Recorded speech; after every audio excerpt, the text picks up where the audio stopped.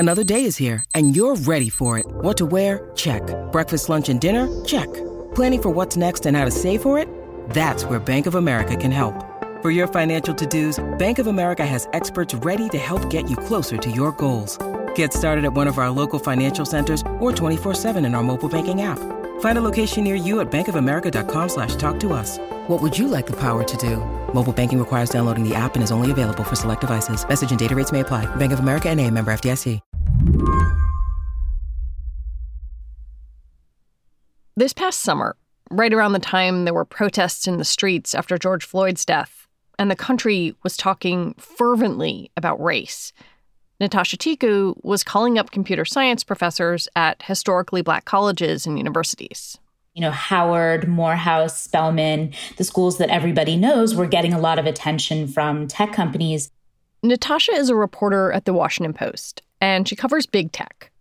She's the kind of deeply sourced journalist who can tell you about the culture inside a company. One company she's covered a lot is Google. And for years, Google has been saying it's working on increasing its diversity. And that's meant a bunch of outreach programs to those historically Black colleges and universities. Yeah, it was really intriguing. I mean, a lot of the professors did give Google credit for being early in their engagement efforts compared to other institutions. But they also told her something else about their students and their experiences at tech companies, despite all that outreach. Very often they were already finding themselves still maybe the only Black person on their team, maybe facing a hiring committee where there were no other Black people.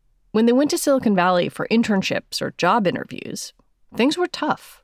I heard about one female student who raised issues about bias from one of the people she was working with during her internship, and she was told to work from home rather than deal with the student who was perpetuating the bias. And, I imagine that's incredibly unsettling. Like, here you are reading the headlines about how tech wants to be more welcoming to Black engineers. And, you have the guts to raise a concern in your internship and you're punished for it.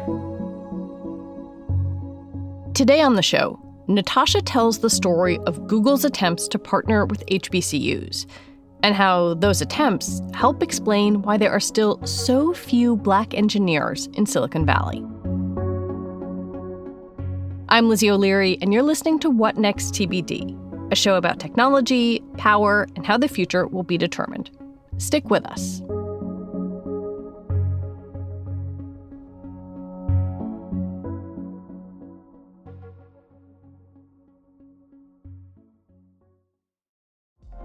Apple Card is the perfect cashback rewards credit card. You earn up to 3% daily cash on every purchase every day.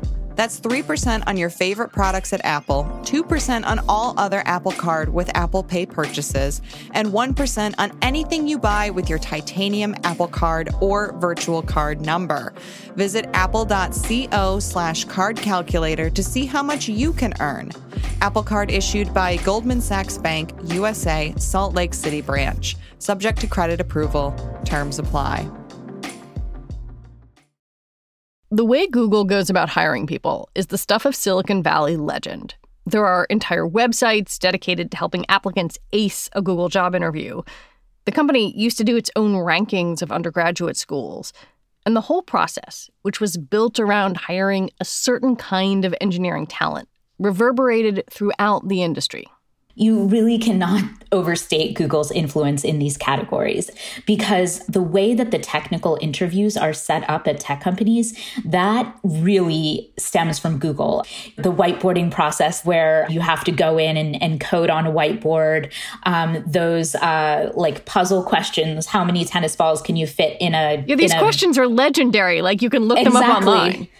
There's a cottage industry of how, and a lot of it's on YouTube, of how to pass these interviews. And, Google was so influential in getting the top tech talent that others have really copied that approach.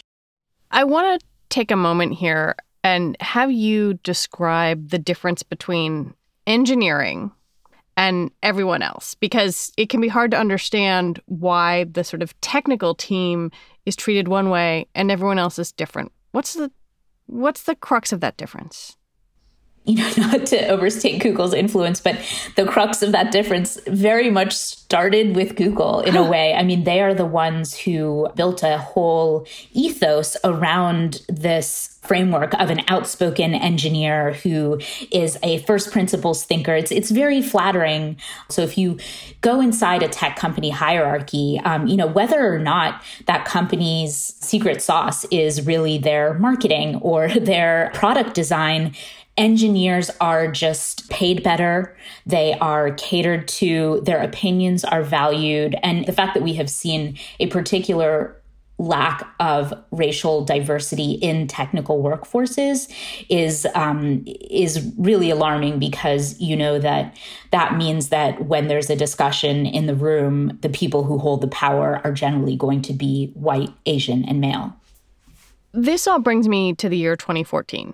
It's this really important year in the tech industry because it's the first time that these big companies, including Google, put out a breakdown of their workforces by race and gender. What was that moment like when that finally happened?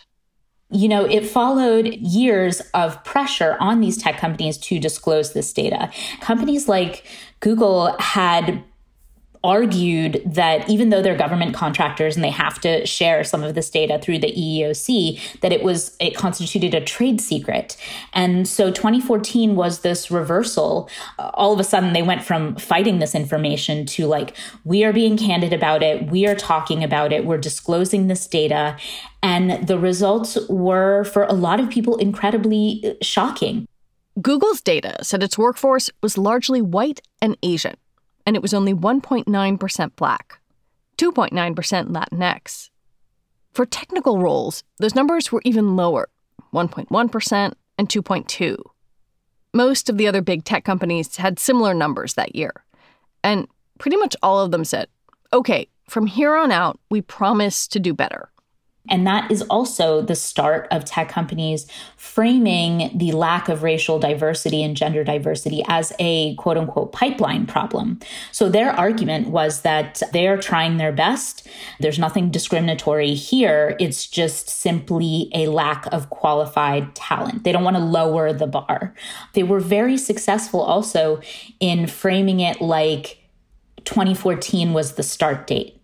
So all of their efforts should be judged by then, kind of obscuring the fact that Google was a 16-year-old company at that point. They had an entire generation to make a difference in said pipeline, but it kind of reset the clock so that people like Google could be thought of as kind of being first in these efforts. So those numbers come out. And, the technical workforce at Google is 1.1% Black in 2014. How does the company react? What do they do? Within the explanation that accompanied these figures, they mentioned their partnerships with HBCUs. It began with Google in Residence, which is, you have an engineer who is going out to the HBCU campus and teaching intro to computer science for a year or so. And on top of that, you have kind of the typical recruiting programming, the hackathons, lectures, having events, ability to ask questions, ability to do practice interviews, things that are routinely accessible to students at top tier, predominantly white schools.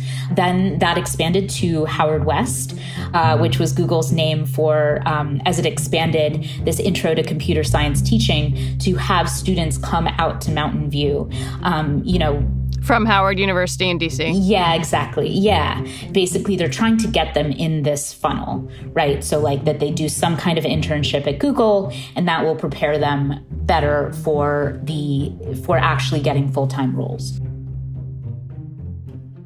How important were these partnerships with HBCUs to the company's both push to fix some of its diversity issues and the way it sold that externally? I would say it was vital to the way that it sold that externally. I mean, everybody knew about Howard West. There were cover stories in Business Week. Every time they put out another diversity report in USA Today, coverage would talk about their relationship with HBCUs. So it was the crown jewel in their diversity program. It was something that they could point to that reflected the image they wanted to portray. On the one hand, Google spent money and effort to create these partnerships with HBCUs. But on the other, they still approached those schools like they weren't quite in the same league with, say, Stanford, which can sometimes feel like an undergraduate on-ramp to a job at Google. In fact, until last year, Google sorted schools into different categories when evaluating applicants. The top one was elite, and you can imagine, that's Stanford University, MIT, Carnegie Mellon. And then they had tier 1 or tier 2 schools where you would see, institutions like Georgia Tech, which graduates thousands of engineers a year, or, state schools that had very promising computer science programs. But there was a big category missing from that list, and that was HBCUs and also actually Hispanic serving institutions. And both of those schools, up until about 2019, were referred to as quote unquote long tail schools. And that was meant to reference the fact that it could take a long time before these institutions might graduate like a large enough number of computer science students with bachelor's degrees qualified to work at Google. And, I should say some of the people that I spoke to thought that that was a totally fair way to categorize these schools, that there hadn't been these relationships between industry and education established as long as they had at Stanford, say, or at MIT. And, this just reflected the truth. There wasn't a value judgment there, but the university recruiters that I spoke to inside Google said that this framework really influenced the way that these schools were thought about. One of the people Natasha talked to is a former recruiter at Google named April Christina Curley. She led the company's outreach to HBCUs for 6 years and said she was fired in September for raising concerns about bias against HBCU students. Curley said these programs suffered from underinvestment, with smaller budgets, reliance on staffers volunteering their time, and a dismissive attitude toward the schools. She had this tweet that kind of blew my mind. She says, "I was hired at Google to fundamentally shift the relationship or lack thereof that Google had with HBCUs." And then she goes on to say before her role existed, Google had never hired an HBCU student into a tech role. And she has documentation to back that up. There is a report from 2013 called Project Bison, which is the mascot for Howard University. And it says, we have never hired an HBCU student into an entry-level software graduate role. Like, this is a company well into its second decade. The refrain that we hear a lot is this is a pipeline problem. But your story notes that HBCUs awarded more than 35% of the bachelor's degrees earned by Black students in computer sciences in the U.S. So what is causing this, if you want to extend the metaphor, clog in the pipeline between those students graduating and Google not hiring them?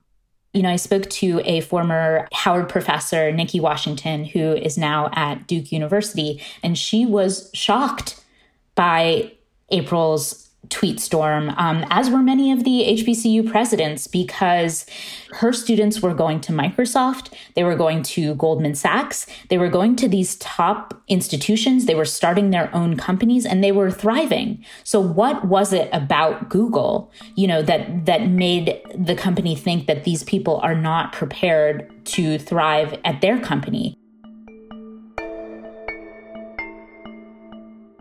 When we come back, what Google's HBCU outreach programs were like for the students in them.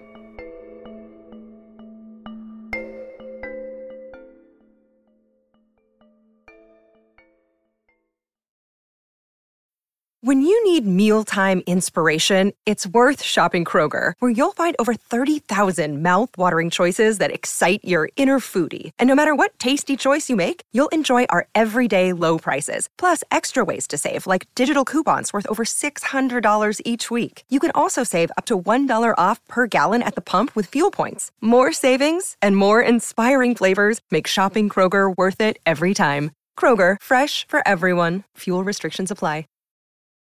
Families have a lot going on. Let Ollie help manage the mental load with new cognitive help supplements for everyone 4 and up, like delicious Lolly Focus Pops or Lolly Mellow Pops for kids. And for parents, try 3 new Brainy Chews to help you focus, chill out, or get energized. Find these cognitive health buddies for the whole fam at ollie.com. That's OLLY.com. These statements have not been evaluated by the Food and Drug Administration. This product is not intended to diagnose, treat, cure, or prevent any disease.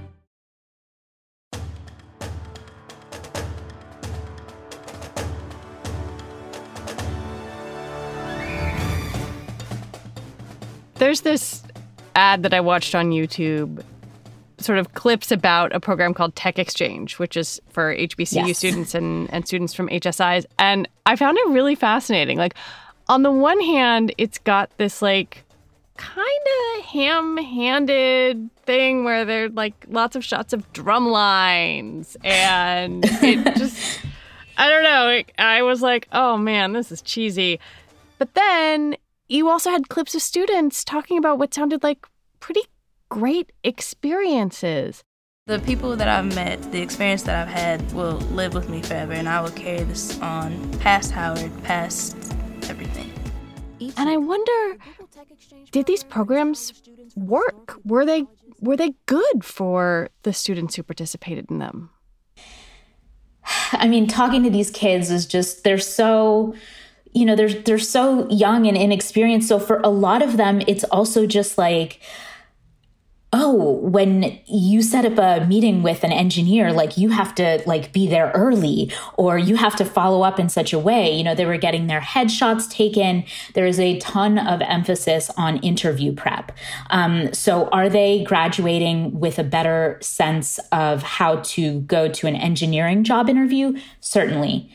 And are they graduating with more familiarity with, you know, the way that things run in tech companies? Certainly. There's a big emphasis on practical learning, you know, learning through project-based, you know, rather learning by doing rather than by theory. And, you know, I think that they found that really valuable just to be in that milieu, even if they were also dealing with, you know, microaggressions in the Google cafeteria, or being asked where their badge was. Those kinds of things that we've heard so many times from Black and brown employees at tech companies. There were costs, too, and not just the emotional ones. In most cases, the students are still having to pay their tuition. They do get money from the schools for stipends, and they are getting their food paid for. But I spoke to one student, Maya Nichols, at Howard. She found herself with a $10,000 bill for housing because she stayed 2 semesters in Mountain View, and the cost of housing in Mountain View is so high. And, you know, she was incredibly grateful for her experience at Google. But to me, obviously, these money concerns are a distraction. I mean, Google, I should note, has a market cap of $1.4 trillion. Yes. And, you know, they would say that they are investing more than other companies, that, you know, the costs of recruiting and some of the budget concerns that April raised do not reflect their total investment in these areas. But, I mean, when you hear that a kid has a $10,000 bill for this experience, like, I think everyone can agree that's not an ideal outcome. Totaling all of this up, the money for different programs, sort of commitments toward racial equity, they feel, in some ways at least, like good faith efforts. And yet, from your reporting, they also sound like they're not working. Well, in the case of some of the programs that Google has announced recently for racial equity, and even that they announced after the George Floyd protest last year, you know, those high numbers of donations are actually not going toward some of the problems that you and I discussed. They are investments in the quote unquote Black community. In some cases, Black entrepreneurs. They recently announced a digital skills program for Black women to try to help Black women. And there was instantaneous criticism, I think, partly because of these issues that April raised, that people are tired of training. Like, where's the job opportunity that follows that? Even as I listen to you, I go back to the numbers, the 2020 diversity numbers. 3.3% of the workforce at Google IDs as Black, as opposed to 1.9% from 2014. But in terms of technical roles, now it's 2.4% versus 1.1% in 2014. So progress, no doubt, but small. And, if you dig even further into their 2020 report, it shows that attrition is very high among Black women. And, I do give Google credit for starting to share those attrition numbers. That was not a data point that we had early on, back in 2014. But that is extremely alarming. And we're looking at this ratio and percentage when Google's workforce has increased by tens of thousands, if not more than 100,000 since 2014. So the denominator has varied wildly. Yeah. Exactly. But it's still, this is not reflective of the percentage of computer science engineers being graduated every year who are Black. So yeah, the numbers don't lie. They're a data-oriented company. I'm glad that they're looking at the data, and I hope that they're listening to the people as well. There have been a number of stories about Google and race and discrimination in the past few months. Timnit Gebru, who we've had on the show, who was a Black woman leading the ethical AI team, was fired. Is this an inflection point around race for Google? I will say I have thought there were going to be inflection points since about 2017. And, I talked to a lot of folks who've been working on these issues far longer than I've been reporting and, who do it from inside the companies. And they hope that this is going to be an inflection point. They hope last year was going to be an inflection point. And yet, they're still only seeing incremental change. It does seem like there is a cumulative effect that is incredibly hard to ignore. Attention in these stories is not quieting down. So I'm hopeful, but I've also been hopeful before.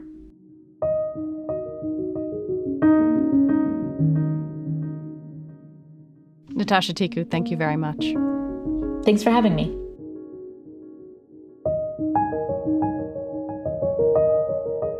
Natasha Tiku reports on tech culture for The Washington Post.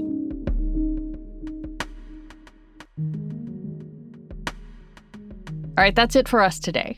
TBD is produced by Ethan Brooks and edited by Allison Benedict and Tori Bosch. Alicia Montgomery is the big boss. TBD is part of the larger What Next family. It's also part of Future Tense, a partnership of Slate, Arizona State University, and New America. And I want to recommend you go back and listen to Thursday's episode of What Next. It's about the debate over reopening schools, but in a way you've never heard before. Mary Harris will be back on Monday when she and the What Next team will be looking back on our year of loss, essential work, and a pandemic that changed all of our lives. I'm Lizzie O'Leary. Thanks for listening.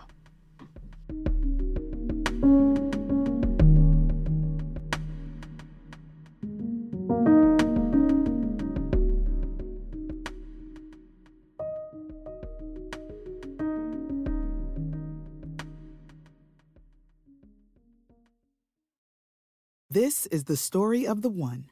As head of maintenance at a concert hall, he knows the show must always go on. That's why he works behind the scenes, ensuring every light is working, the HVAC is humming, and his facility shines. With Grainger's supplies and solutions for every challenge he faces, plus 24/7 customer support, his venue never misses a beat. Call quickgrainger.com or just stop by. Grainger, for the ones who get it done.